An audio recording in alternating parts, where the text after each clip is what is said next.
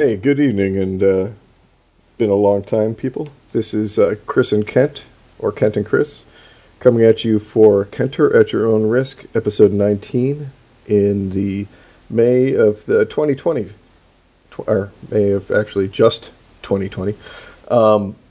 Tonight, we will be discussing our top 10 best horror sequels in horror franchises. We could not consider the first movie as part of our list. And I am doing okay. Kent, how are you doing, bud? I mean, it's May 8th, and we're getting snow tonight. Like, what the fuck is happening here, man? I was actually playing some video games with my mom, and my stepdad came in while I was saying goodnight to her, and he's like, "Yeah, it just started snowing again. I had to take the dogs in." And since they left sunny Florida, I had no pity for them at all. Huh. I feel bad for you, though. I mean, I'm a shut-in, so it's okay. It's really weird, man. That's all. It's just a very odd thing. And you know what? I want to do a PSA quickly. To any listeners, don't get fat and then get diabetes. And I'll tell you why. It's not for health purposes, no. It's when you talk to your doctor and you say, "Hey, doc, I've lost like 15, 20 pounds since I last saw you." You know what they say? They don't say, "Oh, that's wonderful." They say, "Man, you have diabetes. You're really obese. You need to lose weight." Like, no acknowledgement of weight loss. It's, you need to lose weight.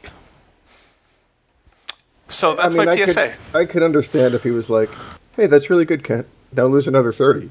I mean, he just doesn't acknowledge it at all. Yeah, no, I got you. Yeah. That I dealt with that today with my neurologist. I'm just like, oh God, I can't wait to get a new neurologist. But instead, COVID and hashtag we're all in this together. And yeah, I've been trying to find the most inappropriate times to say hashtag we're all in this together. And Russ's mom's been involved in many of those hashtags. Dude, Russ's mom, hashtag we're all in her. I mean, get together. Yeah. So, It'd be really weird if Russ actually said that. Oh God, that would be unique to say the least. So, did you have any complications, or was this a pretty straightforward for you? This one, I was, I knew a couple of them, and I was like, let me look through some lists, let me do some research and see what I was going to think. And like I was saying, there was one movie that I just saw. I was like, oh, that should be on my, and I can't remember what it was, so I'm going to go with my original list. And then there were a lot of movies that I've heard really, really, really good things about, but I just haven't seen. So, I can't comment on them one way or another. If you don't put them in your honorable mention, I'll throw them up when we get to that point. But if you're ready... Oh, I'm ready. Without any further ado, then, I will start with my number 10. And this one could have gone a bunch of different ways. I ended up having to ask my wife what she thought, because I was like, I think there are a couple of them that are just about equivalently as good, but I went with Saw 2 for my number 10. I could have almost thrown 2, 3, 4, 5, I think, up there interchangeably. I liked them all about the same. I mean, I'm going to touch on that too, but actually, screw it. No, I mean, because obviously it's on my list. It's higher on my list. But the point is that, like, all right. Well, I guess I should just say this now. The way I did my list, I just broke it down by the ratings that I gave when I do my blogs, which also I'm realizing that I shouldn't give ratings while doing my blogs, because my mood changes my ratings, and I'm seeing some higher ratings for some movies that I know are inferior to other movies, whatever the case may be. You were in a good mood or whatever, or like stuff alongside, You know, like how sometimes you'll watch like a mediocre movie, but like just tickles your fancy, like, and you're like, that was a really good movie, so you might give it a higher. That was me sometimes. But anyway, to go back to Saw, like, I realized I gave the vast majority of that franchise really good ratings. I think the lowest I gave was a 6.0, and I know I'm biased. I know this, but I thought I would at least dislike part 7 or something, but even part 7, there was parts I liked about it. So, yeah, I don't know. Yeah, Saw's a really good franchise, and I hope history, in a decade or so, looks back at the Saw franchise in a different light than the torture porn. Yeah, I mean, I think a lot of how they look at it will be depending upon how well the Spiral does. Can't wait to see Spiral. Can't wait. But I mean, like, I'm not gonna like go into all the way. Well, to first of all, to piggyback off what you were saying, where your mood can influence like how well you perceive a movie. You remember when we saw friggin' episode 1? Yeah. And the theater was packed, and everybody was excited, and there were so many people that we couldn't have more than 2 or 3 of us all to sit next to each other, and we made Kevin sit in line for like 9 hours to get the tickets for all the rest of them. Yep. And it was kind of a mediocre movie, but I mean, just the whole atmosphere of everybody in the movie theater being pumped to see it and being excited because it was the first new Star Wars since 1983. So I mean, seeing that in that venue made it a fun thing, and then going back and rewatching it the first time, you're like, yeah, this is a shit fucking movie. But yeah. Mood really it can influence, even if you're just simply having a bad day. But I mean, if you go the opposite way and you like make a big production out of it and you have a really good time, I'll use Halloween Resurrection as an example. Realistically, that movie's not very good, but I had such a great night and I have great memories that I will always evaluate it a little kinder than I should. I mean, I love Freddy Krueger. I've gone into it before how like the idea of him scared me more than anything because my parents didn't let me watch it when I was a kid. But the first time I actually saw Nightmare on Elm Street, I was 18, and I had gone and saw The Sixth Sense, which looking at it now, it's not a scary movie, but the marketing was kind of all over the place on it. Because they didn't want to give away too much. So there were parts that were creepy. Yeah. The marketing was strong because of their, like, you won't see it coming type thing. So the marketing was really good. I mean, it wasn't really scary, but, there were ghosts and it was kind of creepy. And then immediately after I watched that, I went and watched The Blair Witch for the first time. And that, I didn't find the whole thing scary, but, like, the ending got me. And then as soon as I left the theater, I went home and Nightmare on Elm Street was on TV, and I watched that and like just the 3 of those back to back in that day. Nightmare on Elm Street scared the fuck out of me at the end. Oh God, yeah. Like you gradually increase the scary. No doubt whatsoever about that. Yeah. But to go off of that and to go back in the 80s. Late 80s, early 90s, when New Kids on the Block was a thing, Donnie was always my favorite. So, like when he showed up in Sixth Sense, I was like, well, it's kind of like too small of a part to really see if he's going to be an okay actor. And then when I saw him in Ransom, I was like, yeah, okay, he's pretty decent for, coming from a fucking boy band.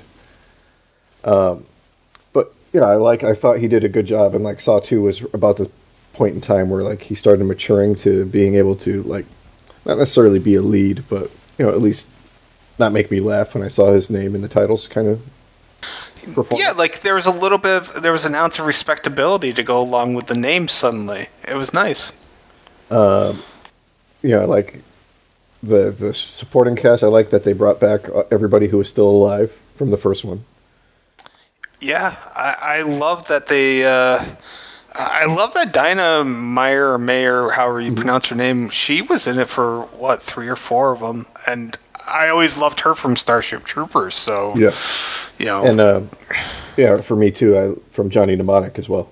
So. Oh yeah, good call. And Yeah, like I didn't think that the plot was super far fetched, and it like the reveals in two worked for me. It wasn't like there were some reveals later on where it's like, okay, here's a twist just to have a twist. But Right. Yeah. like the fact that you get to the end and this is all just stock, well, not stock footage, but it's all already happened.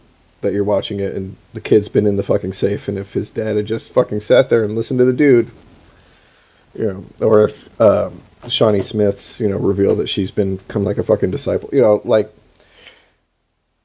I think Saw was the strongest individual one, just because it was, so creative for the time. There hadn't been much else like it. But if Saw 2 hadn't come along and been as good as it was, I don't think the franchise would have ended up being a good franchise. I don't think that, like, I don't know how to pronounce his name, Leigh Whannell, maybe? Yeah. I don't know if he would have stuck around, and I feel like he was probably the heart of the project, and like, that whole story just carried on really strongly, and you're right, without a solid sequel, we're looking at really, really a miserable franchise that probably doesn't hit to, well, we're going to get number 9, hopefully, by the end of the year. I'm excited to see what they do with that. I hope, like, I don't know if I would rather have it be a complete reboot or just, like, something, like, oh, Jigsaw happened back in the day over here, and now somebody's kind of being like Jigsaw over in New York or LA or wherever the hell they're at. Right, Gloversville. Yeah, Jigsaw and Gloversville is kind of a scary fucking idea, actually. That is really a frightening fucking thought. Yeah, no, I mean, let's. I see no sense in delaying. We may as well reveal that our next podcast is going to be dedicated to the Saw franchise. So, whatever you just heard between me and Chris is just the tip of the iceberg of what we're really going to kind of get in depth with. What I have no problem saying, by far the best horror franchise of the 2000s.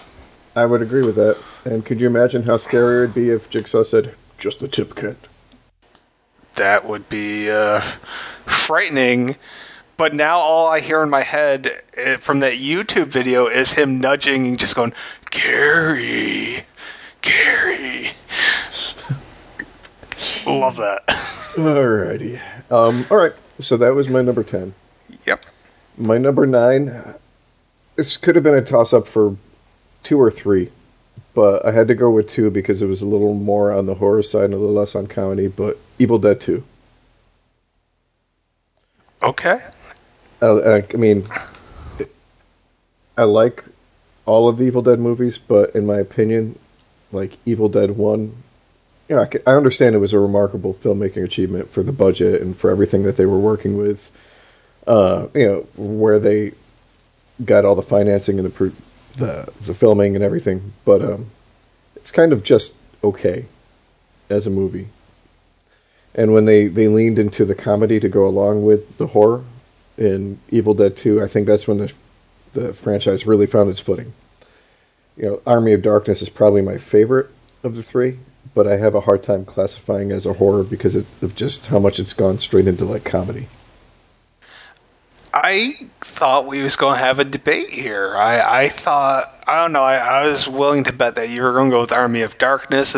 I was willing to have this little discussion between 2 or Army of Darkness, and I also agree that part 2 was the stronger of the 2 films. No matter how fun and lovable Army of Darkness is, just because it's fun and lovable doesn't necessarily mean it's the best movie, and there's not a fault either way. Like, there can be a better made movie, and there can be a more somehow enjoyable film. Like, it can exist, and it's cool. Yeah, I mean, I don't think there's too much else to say. Like, there's so many iconic scenes in both of them, but like the scene in 2 where the hand becomes possessed and is just beating the shit out of him in the kitchen. Yeah. Part 2 is part 2 is just like the perfect culmination. It's the perfect middle child of the scary in 1, the humor in 3, and they just melded it so well together.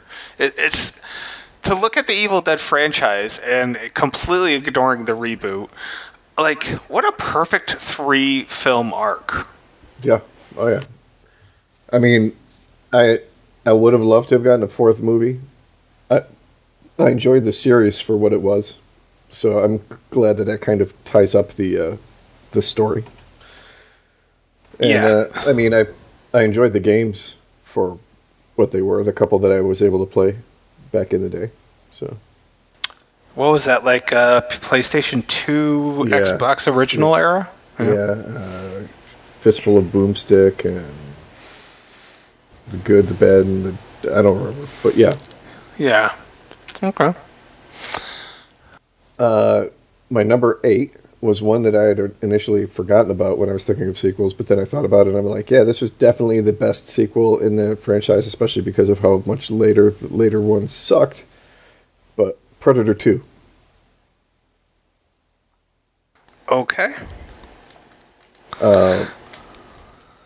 Like, when they went from Arnold Schwarzenegger to Danny Glover, I was like, that doesn't seem to be, it's like, is Murtaugh going to be able to really carry, like, an action movie by himself, going from, like, Arnold? And I think he did. I mean, I think the supporting cast was pretty much just really good all around. Like, I love Bill Paxton. Gary Busey back before he fucking went batshit crazy. They added some cool shit to the Predator abilities and mythos, and then like they set up like such a big reveal with the alien queen skull in the ship at the end that never was really effectively capitalized on in cinema. Yeah, I just really enjoyed Predator 2 way more than I thought I was going to back in the day. And I think it holds up pretty well when you watch it now, still. Okay, so what we talked about right in the beginning of this podcast was mood. When I reviewed that, I was not in a good mood, and it's a movie I need to go back and rewatch and enjoy it because it was better than I reviewed it. I know it was. And I just want to say a few things about the cast. I mean, not only did it have those guys, but it also had Ruben Blades, who I'm such a huge fan of from Fear the Walking Dead.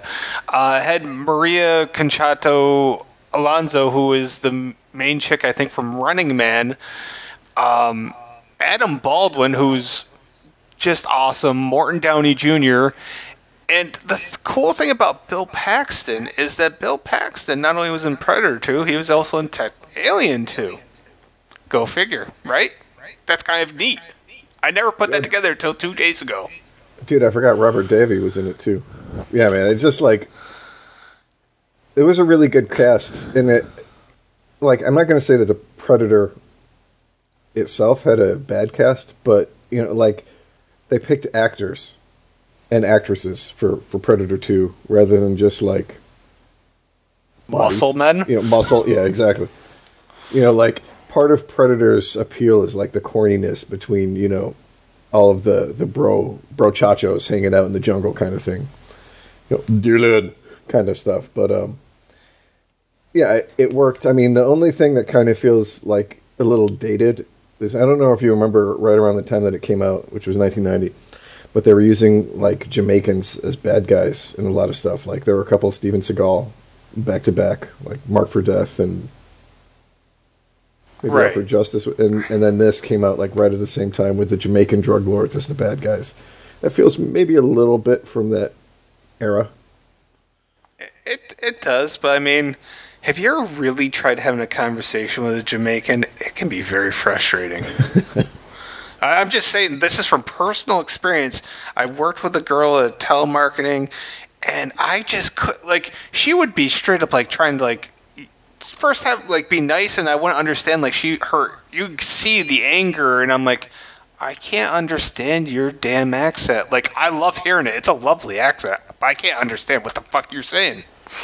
So I get it. They're the evil people. Yeah. Yeah, and it has one of my favorite Bill Paxton jokes in it too. So I feel this is a really appropriate time.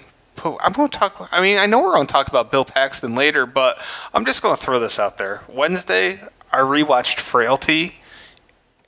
That movie still holds up. No matter how many times I watch it, that movie holds up. The only thing that gets me now is just it's not super bad, but Kid Adams' performance a little bit. Okay, not Jeremy Sumpter. I think Jeremy Sumpter was Devlin. Yeah. Yeah. Yeah, it was a really good movie, and I like for being a first time director. Yeah. Yeah, I realize there's so many little phrases and things that I have taken from that film. Like, I've forgotten that, like, a lot of times I'll say, you're doing God's work. I forgot where I had even taken that from, and it was from that film. And Otis, my God, I used to call so many things Otis. Like, yeah, there's just a lot of cool things, and even though it has McConaughey, he's on screen for, 10? I don't even know if it's 15 minutes. More like 10 minutes, I would say. But he did really good. Powers Booth is awesome. Like, it's just an overall cool-ass flick, I think. Yeah, it was a really unique premise, too. Yeah, and it was in an era where twists weren't thrown in every single movie, so when we did get that twist, it felt like something. Yep. So, that's my Bill Paxton rant, or not a rant, just a little talk. We'll probably talk about it more later. Oh, I know we will.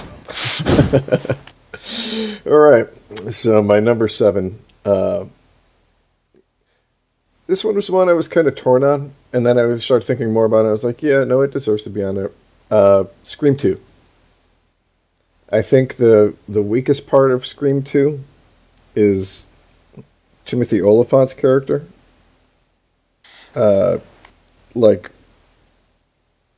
His whole fucking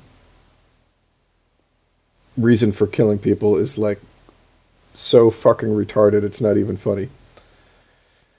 And then immediately in the same scene you get the reveal of what's her face, that she's Billy Loomis's mom and she was manipulating him for the whole thing, and it like kind of fucking just vindicates it for me.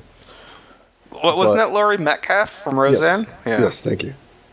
I always think of her as Aunt Laurie. Yeah, I mean, just the fact that they were able to, skewer expectations in the first one, and then take it one step further and skewer what a horror movie sequel is supposed to be in the second one. Killing Randy. That was like one of the big things. I was like, oh shit, I wasn't expecting that. I think I can't speak for everybody, but I think people were expecting him and Sid to hook up. Yeah, I would agree with that. Like Dewey showing up, and he actually had repercussions from the first one. I like that. I just there was a lot to like about it. Even some of the writing was smart, like the discussion in the film class about sequels. Not only that, I mean, crazy loaded cast. Like, Scream had a loaded cast. Scream 2 may have had a more loaded cast. I think we had a discussion about this once, about what was the best cast, and I think we said Scream 2 probably was the best. Yeah, I think we came down to that because, I mean, of just like the extra little appearances, the Omar Epps, the Jada Pinkett, the freaking Liev Schreiber, Jerry O'Connell getting on top of a table and singing. Which counts for like 3. But yeah, I really liked it. I haven't seen all of 4, so I can't speak for that. But I think Scream 2 was definitely stronger than Scream 3. Oh God! If anybody were to argue Scream 3 over Scream 2, I would tell them to their face, "I don't value your opinion on films. Go away." And to go into my next one. I believe you said you haven't seen it yet, but I had Dr. Sleep for my number 6. This is a regrettable omission from my list because I intended to, and then I got playing Streets of Rage 4 with Eric and beat that, and then I got playing Dungeon Defenders, and I didn't get a goddamn thing done today, so my bad. I didn't envy Mike Flanagan the task of having to try to work in the Shining movie fans and the Shining and Doctor Sleep book fans, but he did a really good job. It ended up being different from the novel. I don't think it was bad, the changes. Like, I think it probably worked better as a movie with the changes that they put in. But I just really liked it. I mean, I love Ewan McGregor. Going back to The Overlook was fucking awesome. Yeah, I'm not going to say it was the best horror movie of last year, but it was really solid. Probably top 2 or 3. Fair enough. I'm super excited to watch it. I just haven't done it yet. My bad. All right, for my number 5, I have... I think this is going to be hands down the easiest one to pick for the franchise, but Nightmare on Elm Street 3. Yeah. Dream Warriors. Yeah. Yeah. It's just such a cool fucking idea. Like, this guy comes and kills you in your sleep, in your dreams, and you train to be like, for lack of a better word, like a fucking superhero in your dreams to try to fight him back against him. Like, I think that's pretty much just a natural evolution of what would happen in a Nightmare on Elm Street franchise. And they did a good job with the dream sequences for fucking some of the coolest ones, especially up to that point, since we only had 1 and then 2 beforehand. Yeah, I mean, we had 1. Yeah. Yeah. They were still taking Freddy seriously at that point. He hadn't just degenerated into one-liners. It was the last time that Freddy really felt like Freddy before the evolution of Freddy, which wasn't a bad thing. Like, I want to clarify to a lot of people that there's a lot of people that are like, well, fuck Freddy, he became just a laughingstock. And I say, fuck you, okay? Because Freddy being funny was also awesome. So, like, there's nothing wrong with humor. There's nothing wrong with the fact that we had really cool scenes and movies with badass scary Freddy, and we also had good movies with funny Freddy. Like, we got the best of both worlds. Like, why can't people just be happy with that? Is beyond me. Just saying. I don't know. There are lots of people who just aren't happy with shit. I mean, I'm a miserable fuck, and even I'm just like, no, I completely appreciate that. All right, my number 4. And this, I shouldn't say surprised me, but this one was definitely one that, like, before I had seen it, I would never have thought that it would make a top 10. But the Devil's Rejects. Oh, wow. I didn't think this was going to make your list. Okay. I fucking hated House of a Thousand Corpses. And the fact that I actually liked Devil's Rejects as much as I did. I mean, it's, like, out of the movies on the list so far, it's not in my order for the ones I like the most. But The Devil's Rejects was, like, probably out of my top 8, the most improved from the first movie. Like, it gave me a story. It gave characterization to the actual characters. There was friggin' some pretty fucking good comedy in there to go along with it. It wasn't mindless violence. They gave you started kind of caring, or at least noticing more of the characteristics of the main characters, and that was important. It was the important step in Rob Zombie's evolution as a director. Oh yeah, I mean, like, the first one, it was basically just a bunch of vignettes of, like, how to be unpleasant to dumbass teenagers, early 20-somethings. Yeah. And this one, like you said, it gave characterization to, to Otis, to Baby Doll, to Captain Spaulding. I love the line, "You, sir, look like you're going to fuck that chicken." Oh, God, yes. I laughed so hard the first time I heard that. And it really does have one of the best uses of Freebird in a movie ever. So. Oh, Oh God, I can't think of a film that used Freebird better. Even though many films have probably used Freebird, Yeah. that's the one that will stick in my mind because they used like the whole damn song. Yeah, they did a good job with that. So yeah, I mean, again, before I saw The Devil's Rejects, I never would have expected it to make a top 10 list for me, about best sequels. But after seeing it, I was like, really good. And I haven't seen Three from Hell, so I couldn't speak on whether or not, that would have been better. I think you said it was good, but not as good. It was good. It was probably. Oh God, you may like it better than House of a Thousand Corpses. I was also a big fan of House of a Thousand Corpses, so I don't know if I think it's better or it's probably right on the same level. It's just that I've only seen Three from Hell once, and I've seen House of a Thousand Corpses say 10 times. So a little bit of bias in how many times I've seen it. Gotcha. Okay, moving into my number 3, and again, this is the other one that goes along with Devil's Rejects. Like, before I saw the movie, I never would have expected it to be there, but The Purge Anarchy, for me. So The Purge, first one came out, I was like, oh, that's a cool premise. And then I saw the movie, I was like, that's a shitty execution. I love Ethan Hawke, I love Lena Headey, and it was just like, this movie's meh. And then I saw The Purge Anarchy, and I was like, God, they took like a shitty movie or a meh movie, and they injected what the fucking thing needed, which was Frank Grillo, into the fucking the mix, and made something that I found enjoyable. And the fact that it wasn't static in one location, but they were having to move through this whole world during a purge, I think lended itself to making a better movie too. It gave it some momentum instead of making it just like a classic Under Siege type movie.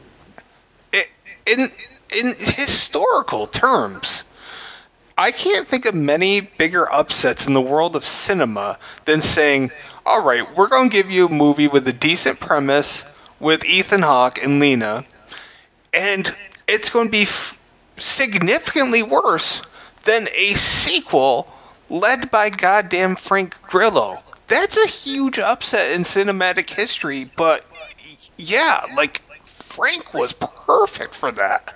And the story was so much better. Like, everything was so much better for the sequel. Yeah, they fleshed out the mythology. I mean, they showed that it wasn't just, okay, let's let everybody go loose, but hey, we're going to fucking murk off some of our lower class population every purge just to reduce population pressure kind of stuff. I mean, the purge still lends itself to a whole bunch of questions and scrutiny when you get done with the whole idea of, just 24 hours where you can do anything. But I think, like, the second movie, like I said, it just had so much momentum and charisma going for it that, like, yeah, I can tell a movie is bad when I sit there during the movie and pick apart its logic or second guess it or question why I'm there watching it. Even just okay movies, I tend to find myself lost in. And if it's just a bad end of okay, I'll go in after the movie's over and analyze it. But if it's really bad, it just takes me out of the movie, and like my analytical part of my brain starts going like Jingle All the Way. I fucking like when you went into the film, did like your expectations were pretty bottom of the barrel, right? Yeah, I wasn't expecting much. Like, I had pretty high expectations for The Purge, especially because it was coming from Blumhouse. I want to say it was one of the first ones they did. Maybe not the first, but post Conjuring. In that time frame. Yeah. And and I liked the cast, and then I saw it, and I was like, that was one of the movies where I started picking apart, the internal consistencies and the logic. Like, this guy has a fucking, works for a security company, has this sophisticated kind of shitty but outer security thing, and doesn't have like a fucking safe room in his house, in case people break into it. Anyways, I didn't have very high expectations, and it exceeded all of them. And I think I liked it just slightly better than Devil's Rejects, which is why it edged it out for the number 3 spot. Fair enough. Then you got into the one after it, and I thought, like, okay, they took most of the formula, but they injected way more politics into it, and I think it kind of went downhill at that point. It was the next logical evolution. It wasn't like fan pleasing, but it really was the next. I still liked the third one. The fourth one was still okay, but it did go downhill, and I think there's a rhyme and reason why they didn't do another one, and they just did the TV show, which went even further downhill. Yeah, I got you. Yeah, I mean, I didn't dislike the third one, but I didn't think it was anywhere near as strong as the second one. I agree. The second one stands out. And oddly enough, as I was doing research for this, I found out that I never did a blog on the third one. I have 1, 2, and 4. No idea what happened. Way to be thorough. Yep. Dropped the ball entirely. All right. Well, to get into my number 3. 2. 2, thank you. Well, it is a third, too. I was kind of torn going back and forth between 1 and 2, but one, okay, for clear reasons. But my number 2, and this might be a little controversial for some people, but The Exorcist 3. Oh, man. Okay. I really, really enjoyed The Exorcist 3. The first one's fucking iconic, and it heads up a lot of the scariest movie ever lists. And I can't say too many good things about the sequel, but like Exorcist 3 just hit a lot of right notes for me. There was the investigative side with George C. Scott, and it was nice to see at the time a cop movie where the cop wasn't, like Arnold Schwarzenegger or Bruce Willis or something. He wasn't like a fucking big rugged action star, just fucking going to town. There were some really cool callbacks to the first movie with Father Karras, which, if I remember correctly, initially wasn't supposed to be that way.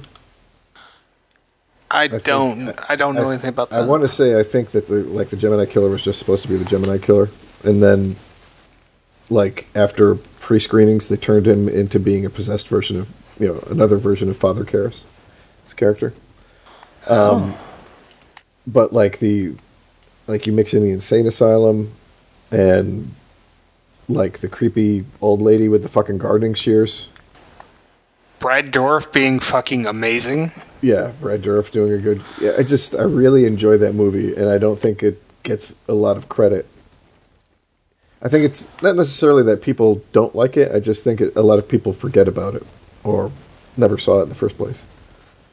I had long heard it was good. I'd always heard Exorcist 2 was bad. I never watched it, and I just never followed up on any of the sequels.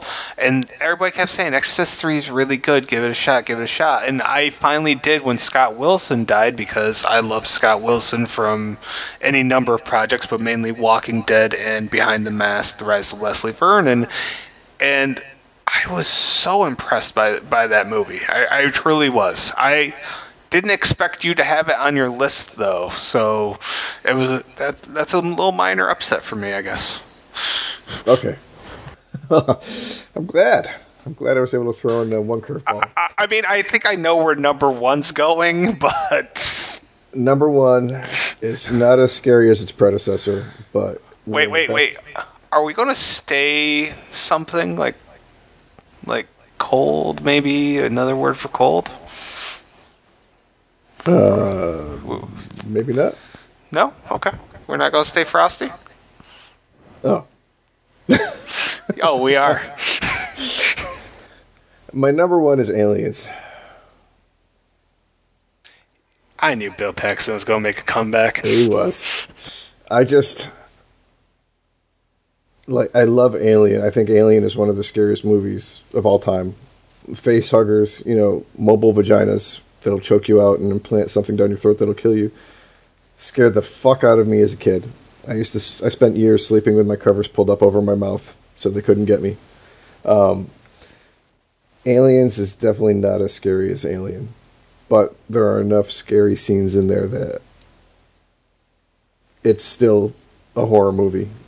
And just the genre shift to an action film works just as well as like the genre shift to a comedy film did for Evil Dead 2. Probably better. It launched a bunch of people's careers, acting-wise, behind the camera-wise.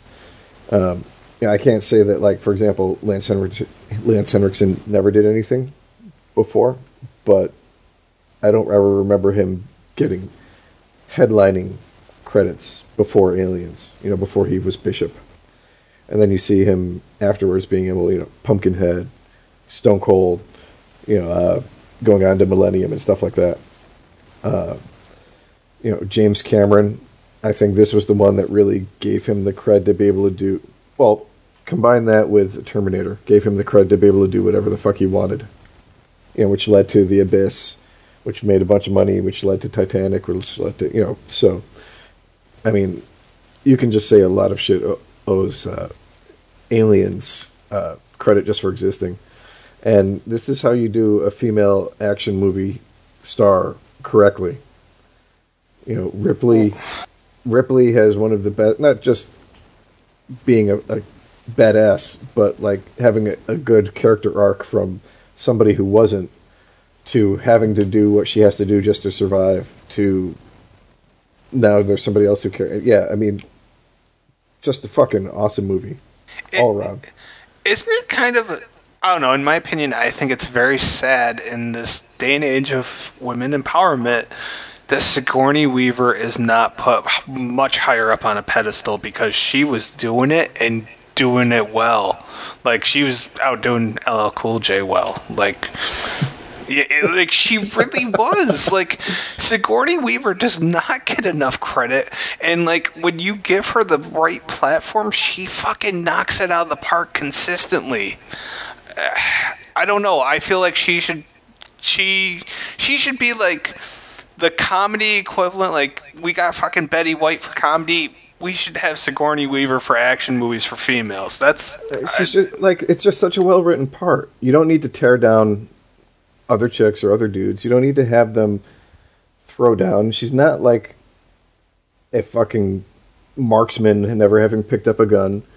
But I mean, she wants to survive. She wants the other people around her to survive. She wants them to listen to her. I mean, like the scene where she picks up the fucking thing and carries it in the loader, and they're like, and she's like, "Where do you want this?" And they laugh, but they acknowledge that, yes, okay, they underestimated her for being a civilian, and and like Paul Reiser as a fucking corporate villain scumbag, it subverted so much expectations for my mind in Stranger Things Season 2 when he didn't turn out to be playing the exact same character that he was in Aliens. Yeah, I would agree. Like, it was intentional that they chose Reiser for that role because I'm sure a ton of people had that expectation. And then, Michael Biehn, back when he was still a good-looking dude. Bill Paxton, dude, man. Like, Hudson is fucking awesome. All right, well, we're coming back from a minor technical hiccup. My bad. It's cool, dude. It's cool. I don't know if you got me, but I was saying, to go along with everybody else we were talking about, like, Bill Paxton in fucking Aliens as Hudson is, like, one of the best side characters in a fucking horror movie ever. He's got so many fucking awesome lines. And, yeah, like, that cemented him as, like, one of my favorite, not just but character actors. I mean, later on he would move up to full-fledged actor, but I think he was still in the character actor spot at that time. He was, and even after his death, I'm still not sure if he got enough credit for being, I don't know, like was it his talent or was it just that he was in great movies and he was great in those great movies? I don't know, but the man knew how to pick a role easily. Dude, he picked a lot of iconic roles. Yeah. Chet. Mm-hmm.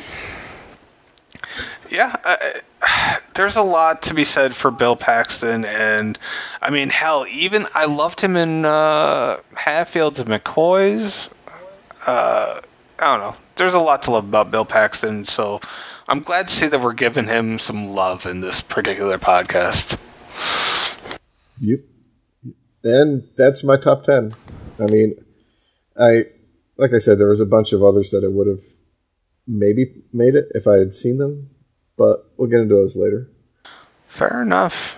I mean, honestly, my top 10 isn't really a top 10, and anybody that's been listening to this knows damn well how bad this is going to end up being, but we're just going to kind of...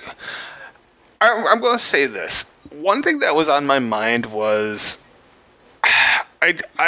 I'm only rating this based on the ratings that I gave on the blog when I wrote the blog, which is not really necessarily accurate.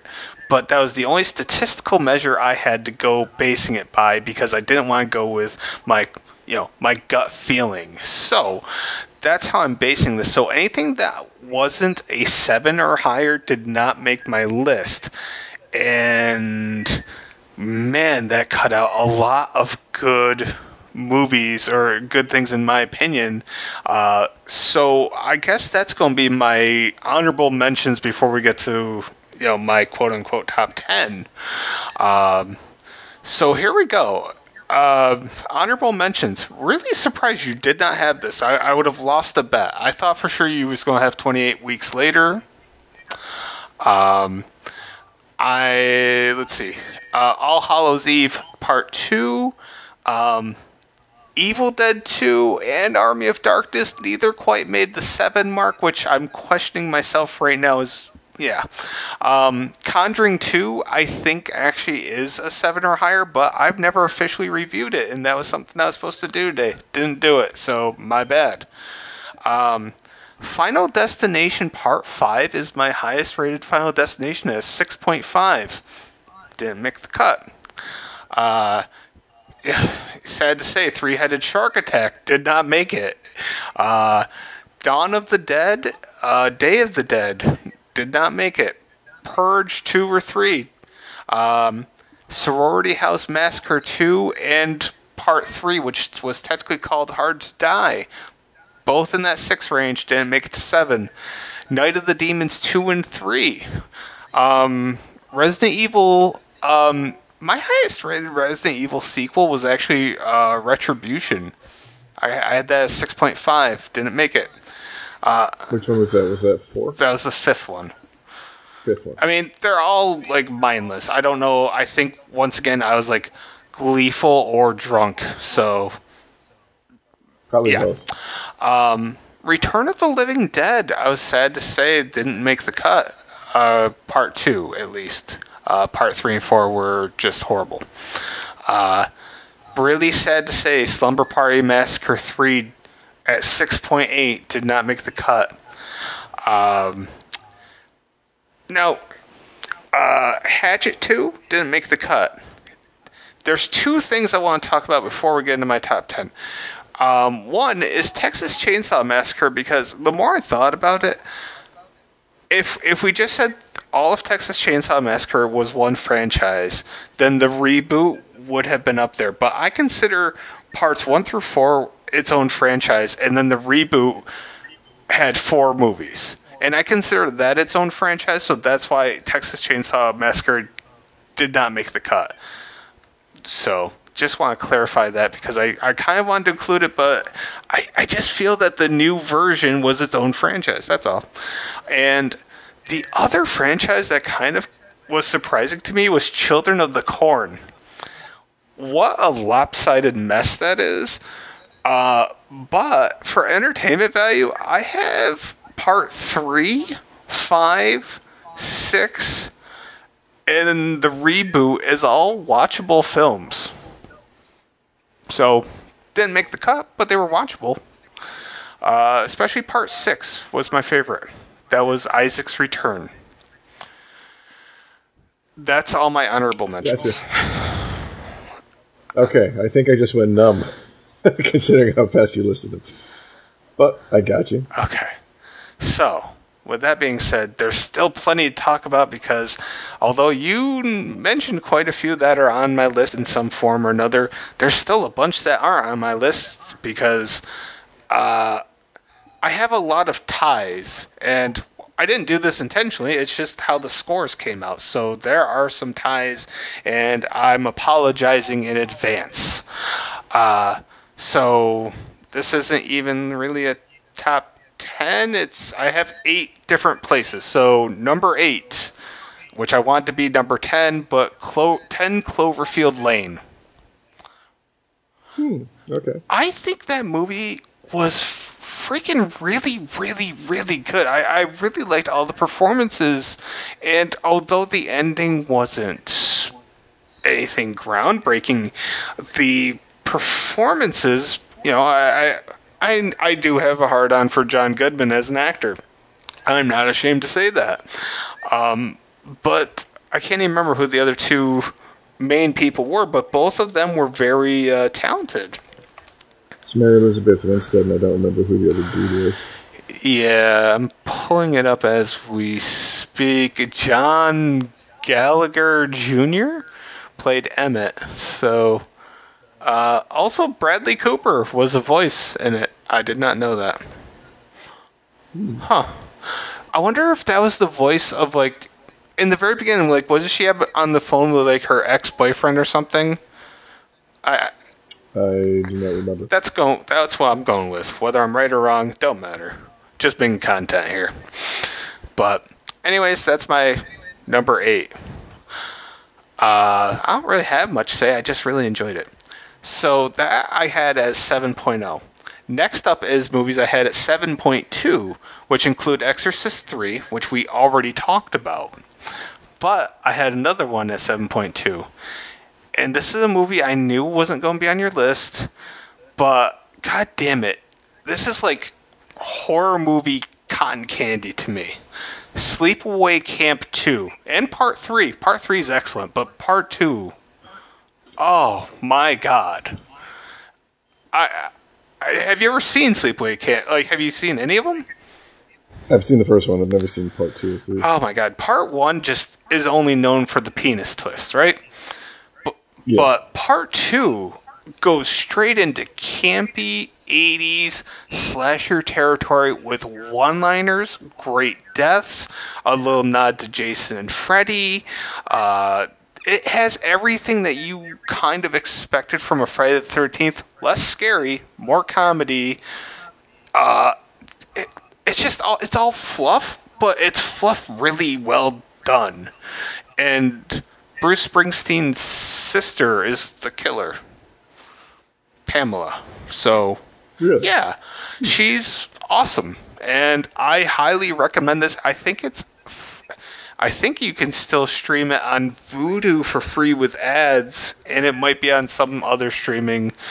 Last I knew, though, it was on Vudu for free. I highly recommend 2 and 3.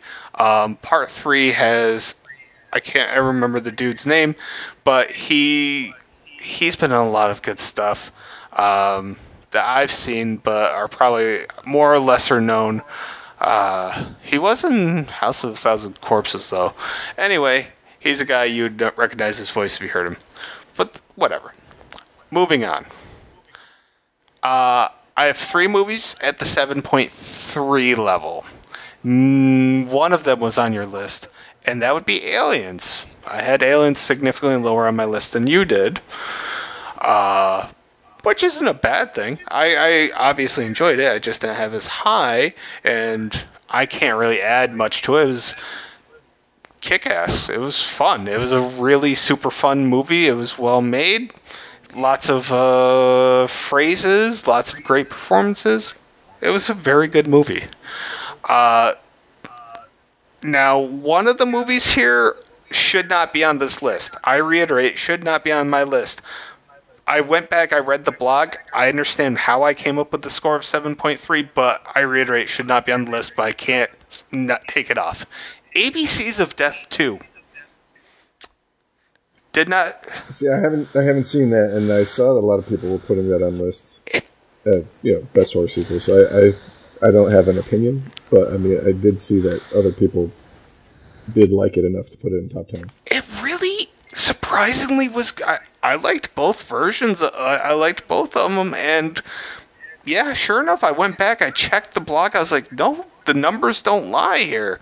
And I was skeptical heading into that film because, I just didn't expect it to be that good. And yeah, I liked it. So that's in there. And I'm going to go and I'm going to appease old school viewers and listeners here.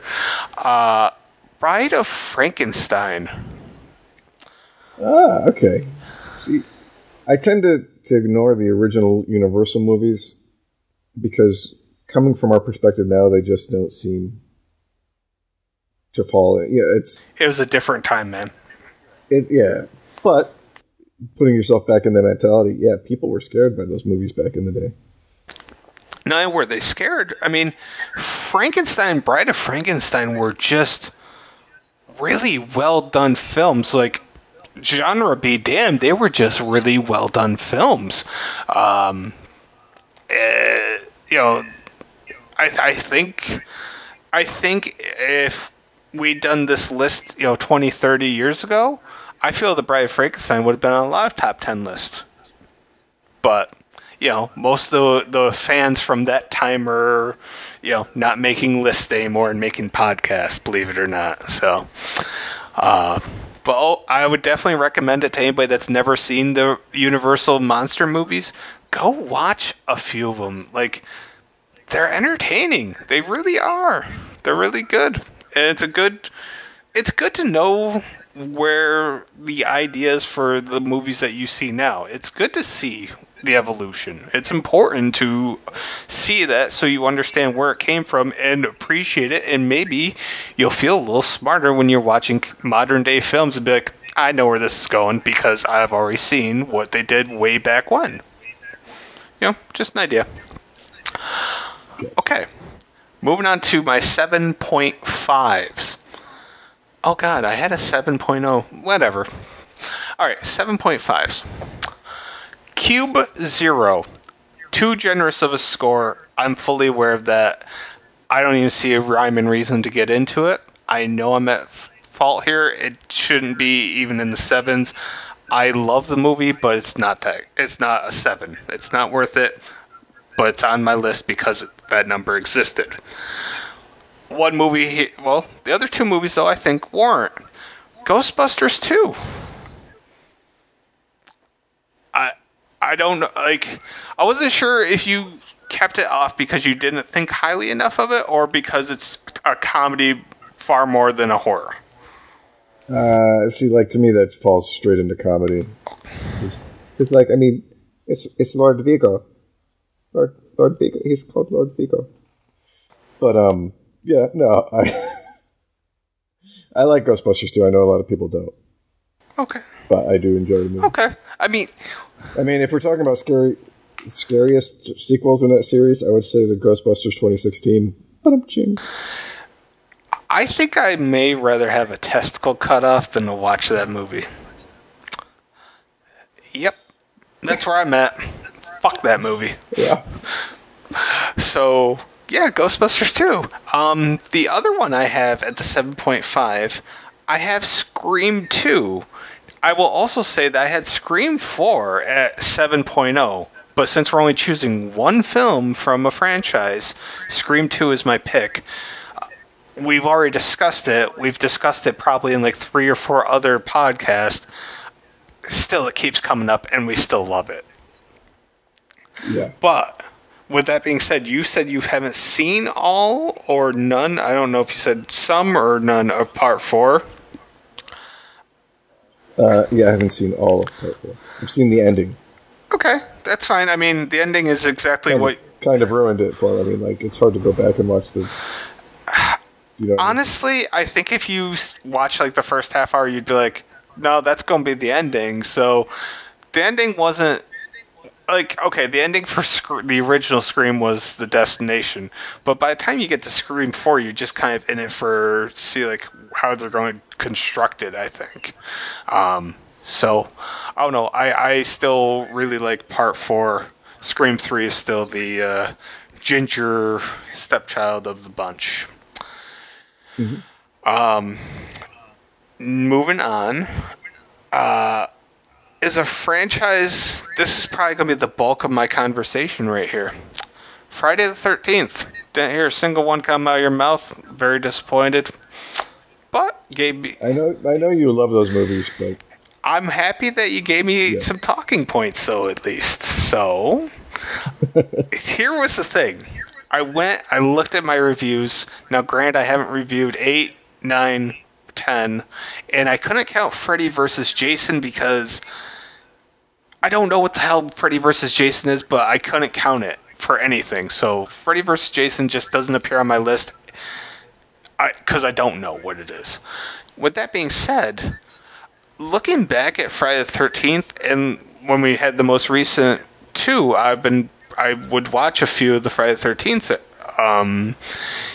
and like it's such a different experience from when I was a teenager to now. Like when I was a teenager, I cared about certain aspects: the blood, the gore, the tits.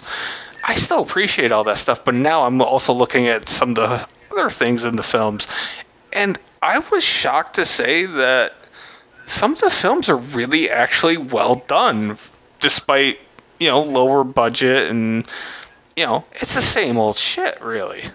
But Part 4 stood out to me with a 7.9.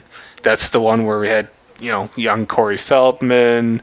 That's the one where they were going to kill off Jason, because I think they were going to kill off Jason at least 2 or 3 of them, but that was just one of them. That was supposed to be the final one. There was just a lot going on, and Corey Feldman's sister was really attractive. A lot of the kills were good. Like, by that point, they started upping their game on the murders. Jason was starting to get a little swagger. It worked, but I'll also say this. Part 6, I gave a 7.5. That's when Jason got resurrected by Tommy Jarvis, Corey Feldman's character from Part 4. He became like a supernatural entity, and he was a badass.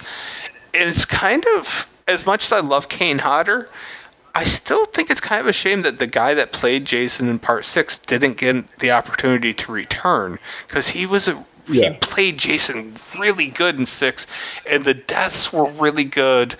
The spear that he used was a really good weapon. He was just a badass. And so 6 stood out. And I always thought 6 was bad. Like, as a teenager, I didn't care about 6 that much.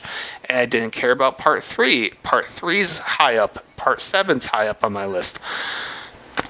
All in all, Friday the 13th... I don't know. I would say to anybody that's listening to this, if you think it's just the same old tired, cliche-ridden thing, I would really encourage you to give some of these a chance. Try giving like 3, 4, 6, and 7 a chance. You might be surprised at what you see. I was. That's all. I'm a huge Friday the 13th fan, but still, this surprised me. Now we get into the good stuff. Now we get into 8.0s, which I have 3 of them. Actually, wait, no. Yeah, 3 of them. Okay. I can read well. Devil's Rejects. We covered it. We all know I love it. I have my framed picture, autographed picture of Captain Spaulding in my living room, and I like to look at it every day. I'm clearly a fan of the films, and it really is just a freaking phenomenal film for what it is. And I'll say something that's interesting about Devil's Rejects is that if you talk to a girl that's a horror movie fan, at least 90% of them really like Devil's Rejects. I don't know. It's like a female-friendly film, I guess. I don't know. I don't know why it is. I don't know if I would necessarily say it's female-friendly, but I'm saying from my experiences of females that I know that like horror movies, they all love Devil's Rejects, and I don't know, I find that kind of odd. But I think it's because of the humor and the characterization, the relationship between Spaulding and Baby. I think it's like some part of it that's like endearing to the female. I don't know. I can't explain it, but that's my guess. Moving on. Halloween 2. How didn't that make your list? The original or the remake? The original. I was, out of anything that didn't make your list, that was the most surprising one. I was very shocked that you didn't have Halloween 2 on your list. I think it boils down to me that slashers are my least favorite genre of horror. How are we friends again? Eric? Yeah, well, that explains all the fuckery. Halloween 2, for me, is incredibly strong because it's the pinnacle of what a sequel is. It takes place directly, like, minutes after the first one, and it's just a direct continuity versus, most sequels take place months, if not years later. This happened the same night as part 1, and that's awesome as hell. And that was also a reason why I wanted to watch the most recent Halloween, so I could compare it, and because I saw that on some top 10 lists, which I attribute more to recency bias, but maybe it's a really good movie. I don't know. But Halloween 2 just really did everything that Halloween 1 did right, and I thought they magnified it significantly. I'm not even a huge Halloween fan, but looking at the reviews I gave, I did like part 4. I liked Resurrection. loved the reboot, but I didn't count the reboot. I gave the reboot an 8.3. Once again, reboots are iffy on how to judge them for this particular project, so I just didn't include them. But Halloween 2, yeah, that made it. And here's the last one at the 8.0. Really curious why this wasn't on your list, because this isn't a slasher. I know you like it. Creepshow 2. That was close for me. Okay. But it probably would have been like an 11. Okay. That one's The Raft. Fuck the Raft. I think I may have Creepshow 2 a little higher than it deserves, but it was a childhood favorite of mine, and even when I watch it now, like, I still get super happy like watching it. Just, I don't know, puts a smile on my face. I think it's really well done, and I still think part 3 is really well done, but it's really criticized. And now, because of the pandemic and lack of TV shows coming out, AMC is starting to air the Creepshow series that was on Shudder. So I hope if you didn't get a chance to see them on Shudder, now is your opportunity. That'd be cool. I mean, I still haven't watched them, and I have Shudder, so I don't know. I'm just an ass. So yeah, we have 2 more movies on my list. Number 2, Saw 2. I don't think I have much to add, and whatever I do have to add, I kind of just want to save it for the next podcast. Like, we're going to have a lot to talk about for the Saw franchise, and fuck it, man. Like, alright, I had Saw 2 at an 8.5, 3 at a 7.5, 4 at a 7.0, then a 6.5, 6.0, 6.0, and a 6.5. So, like, I just love the Saw franchise. So I'm super stoked for the next podcast. And I was stoked for this podcast, so yeah. Like, I'm just kind of happy. I'm really excited for this year's podcast. Our topics have been good, aside from the last podcast that we did, which had no topic. It was good. I mean, it was a good topic. Yeah, it was. Let's see how long we can ramble incoherently about movies that we've seen in the past 6 months. It was a good topic, yeah. And I think you knew what my number 1 was going to be all along, right? No, actually, I did not. Okay, well, Nightmare on Elm I Street. mean, considering that you've had 65 fucking 60. Close, okay? Close. I mean, if I had known we were doing a top 65, I'd listen. Listen, I told you this morning. I said that I had 3 pages of notes. I wasn't lying. But you know what? At least I came prepared. You can't critique me for coming prepared, at least for once. I cannot. But no, I understand exactly why you're reasoning. Nightmare on Elm Street, I gave it a 9.2. It's my favorite horror movie of all time. Honorable mention goes to Part 4 because Part 4 is an amazing. I have Part 4 at a 7.9. I think it's really great. And which one was that? The Dream Master? Dream Master, that's right. That's when Freddy really started getting his humor on before he was over the top cheesy. He had 5 was the Dream Child? 5 Dream Child, then Freddy's Dead, then New Nightmare. New Nightmare I had at a 7.2. Like, there's a rhyme and reason why Friday the 13th, Halloween, and Nightmare on Elm Street are still considered the holy trilogy of horror as far as franchises go, because a lot of their sequels still hold up pretty damn well. Well, they're fucking Jason, Michael, and Freddy are just icons too. I mean, they are Superman, Batman, and Wonder Woman. That's what they are, you know. Which one's Wonder Woman? Michael, because I think Michael's a little bitch at times. And I mean, if anybody was going to use the truth lasso, wouldn't it be Michael? I'm just probably. Yeah. So I don't know. I'm going to say Freddy's got to be Batman, and Jason's Superman. I think that makes sense, right? You know, one of the coolest things I ever read. I haven't been able to find it, but this. I think it was a dude did a fanfic sequel to Freddy's Dead, where because Jason kicks Freddy's ass in the real world, Freddy pulls Michael into coming to fight Jason in order to be able to get his head back. Okay, nice. And like Dr. Loomis shows up in it when Michael. It was a really good job of writing fan fiction that actually was good. And I read it once, like, I want to say, when did Freddy's Dead come out? Or not Freddy, Freddy vs. Jason. It was like 2010, right? 2003. August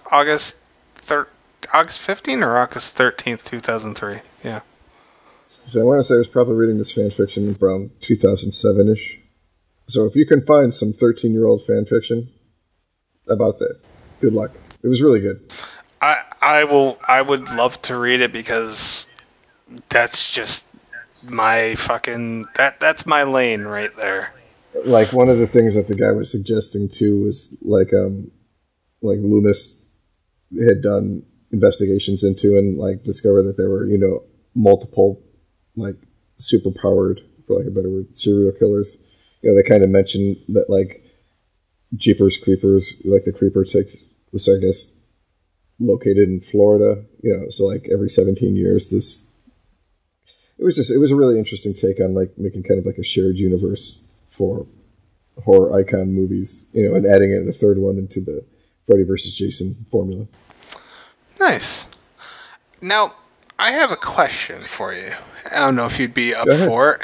Alright, so like I told you, I spent a lot of time on this, and I have a bunch of other film franchises, and I was thinking right now we could kind of make this part 1 and part 2 kind of do like a little bonus take. It wouldn't be like an hour or anything, but like I have a bunch of like franchises. I'd just like to quickly like touch on them and see, like, I'd like to know what they did that failed you, or if you just, I don't know, kind of more of a quick hit thing than anything. Yeah, sure. Okay, so let's wrap up this, and then we'll have a part 2 to this. Oh, and just, I guess to hit up, since this is kind of in like the freeform part. So I remember I'd watched 2 movies also before our last one that I forgot to talk about. Oh, yes, tell us. One was Brightburn. I don't know. Have you seen that? No, I've heard okay things about it. It was a good, I don't want to say slasher, but kind of like slasher horror movie. But I really think it lost out in the potential of what it could have been in, corrupting the whole Superman origin story. Like, was the acting good? Yeah, the acting was good. I mean, I think it was the script. Yeah, like they focused on, like a lot of gory kills. Instead of like, how creepy would it really be if there was basically evil Jesus who could fly around and melt you with laser eyes kind of shit, Yeah, it's a good hypothetical what if. It really is. So, not a bad movie, but not a great movie. There were definitely some gruesome fucking special effects in it, though. Worth a watch, I'm assuming?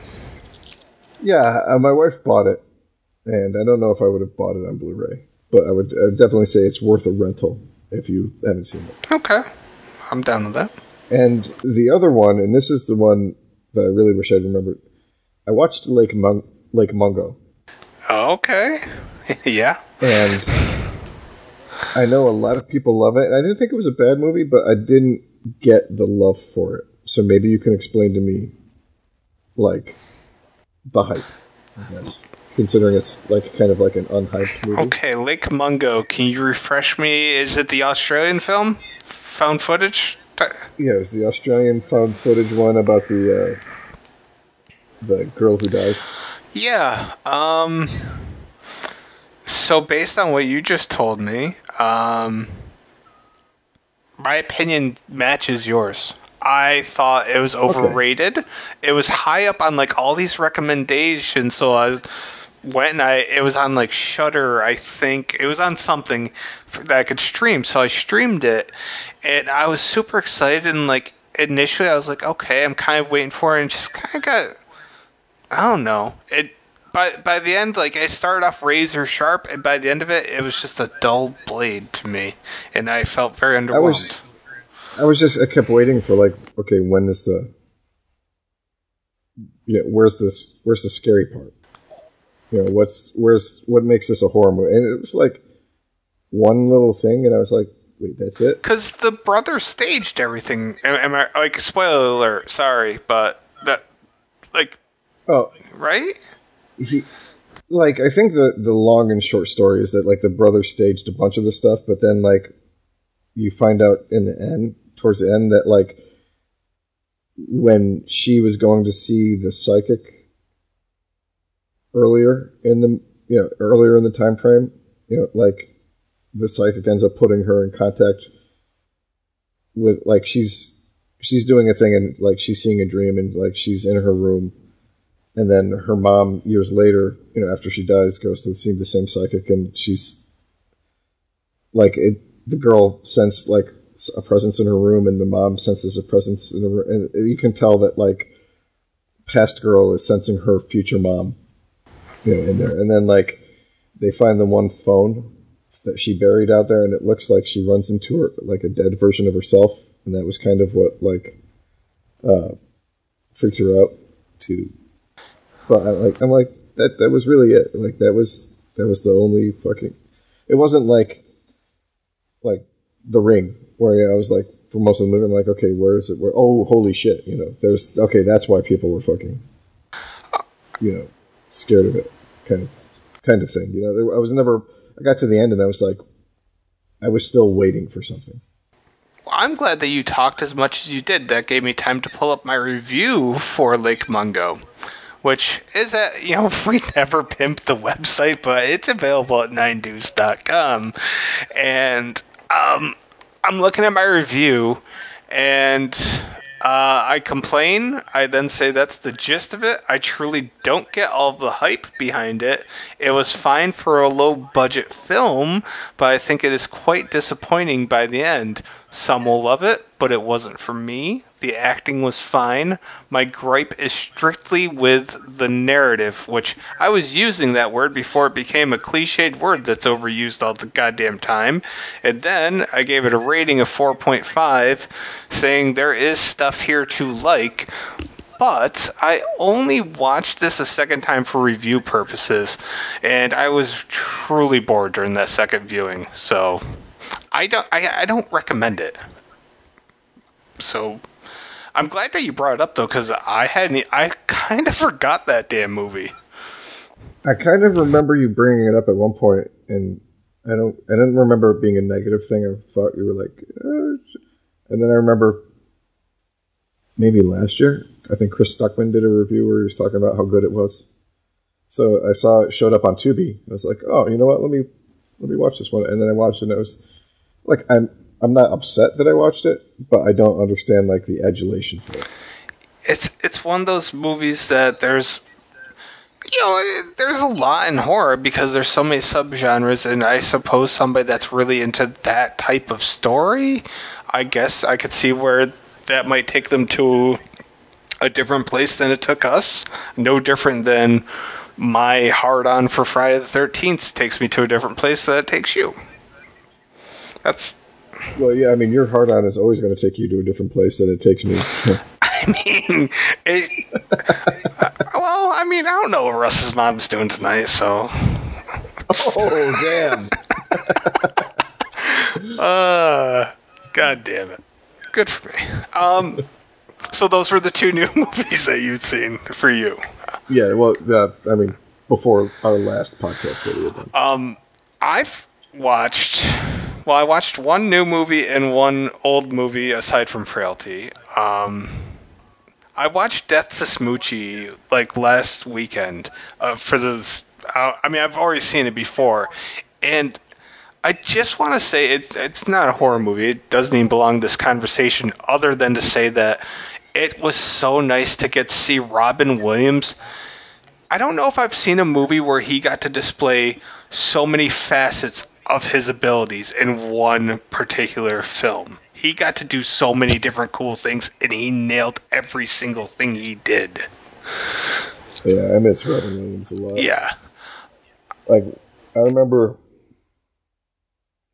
the first movie I saw that had Kenneth Branagh and Emma Thompson in was a movie that Kenneth Branagh directed called Dead Again. It was kind of like a murder mystery. Also involved like past lives kind of and reincarnation kind of stuff. And Robin Williams played a shrink who had lost his license because he was caught sleeping with some of his patients.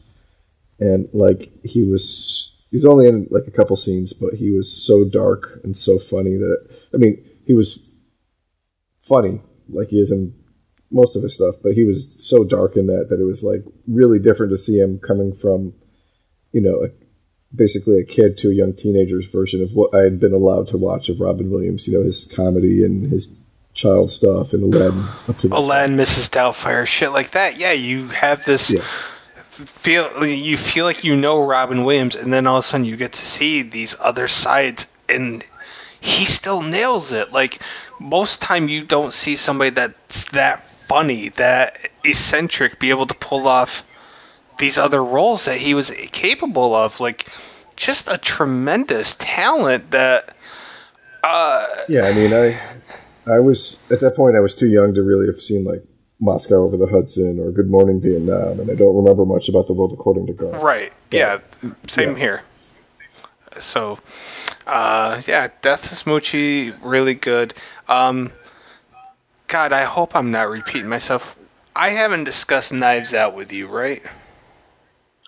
You have not, no, and I actually just saw that too. All right, you want to share with me?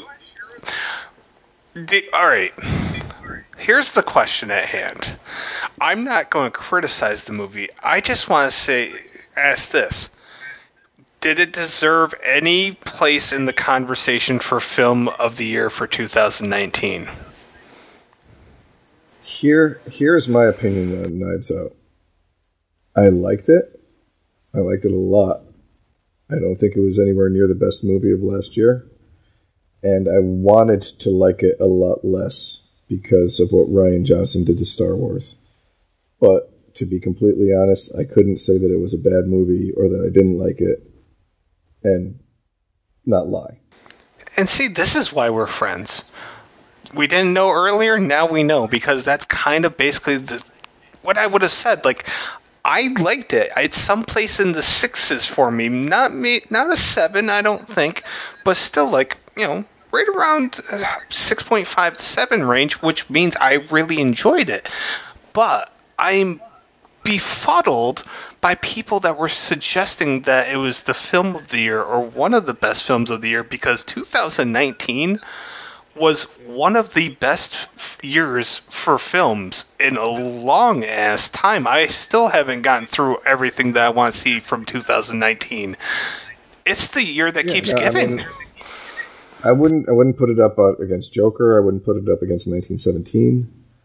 But yeah, it was nice to see like a murder mystery that wasn't based off a book or based off of, you know, some existing franchise.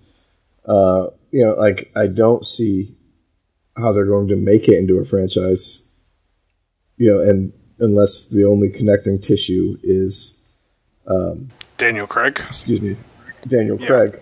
But then why would you call it Knives Out 2? Do you know what I mean? Yeah, I don't think you can call it Knives Out. I think you could bring back the character in a different titled film, but yeah, you can't call it Knives Out 2. There'd be no real point to it, in my opinion. I mean, and the only other thing I would say is, like, it had a really strong ensemble cast, but it felt to me like some of them were wasted, you know, not utilized as much as they could have been. Yeah, that's a fucking understatement of the goddamn year. Like, you could have easily replaced half of the known actors with nobodies, and it still would have been fine. Yeah. Like, Jamie Lee Curtis, I mean, she didn't need to be there. Like, you could have replaced her with the lady that plays Carol in The Walking Dead. You have missed nothing. No, I mean, Jamie Lee, Don Johnson, Toni Collette.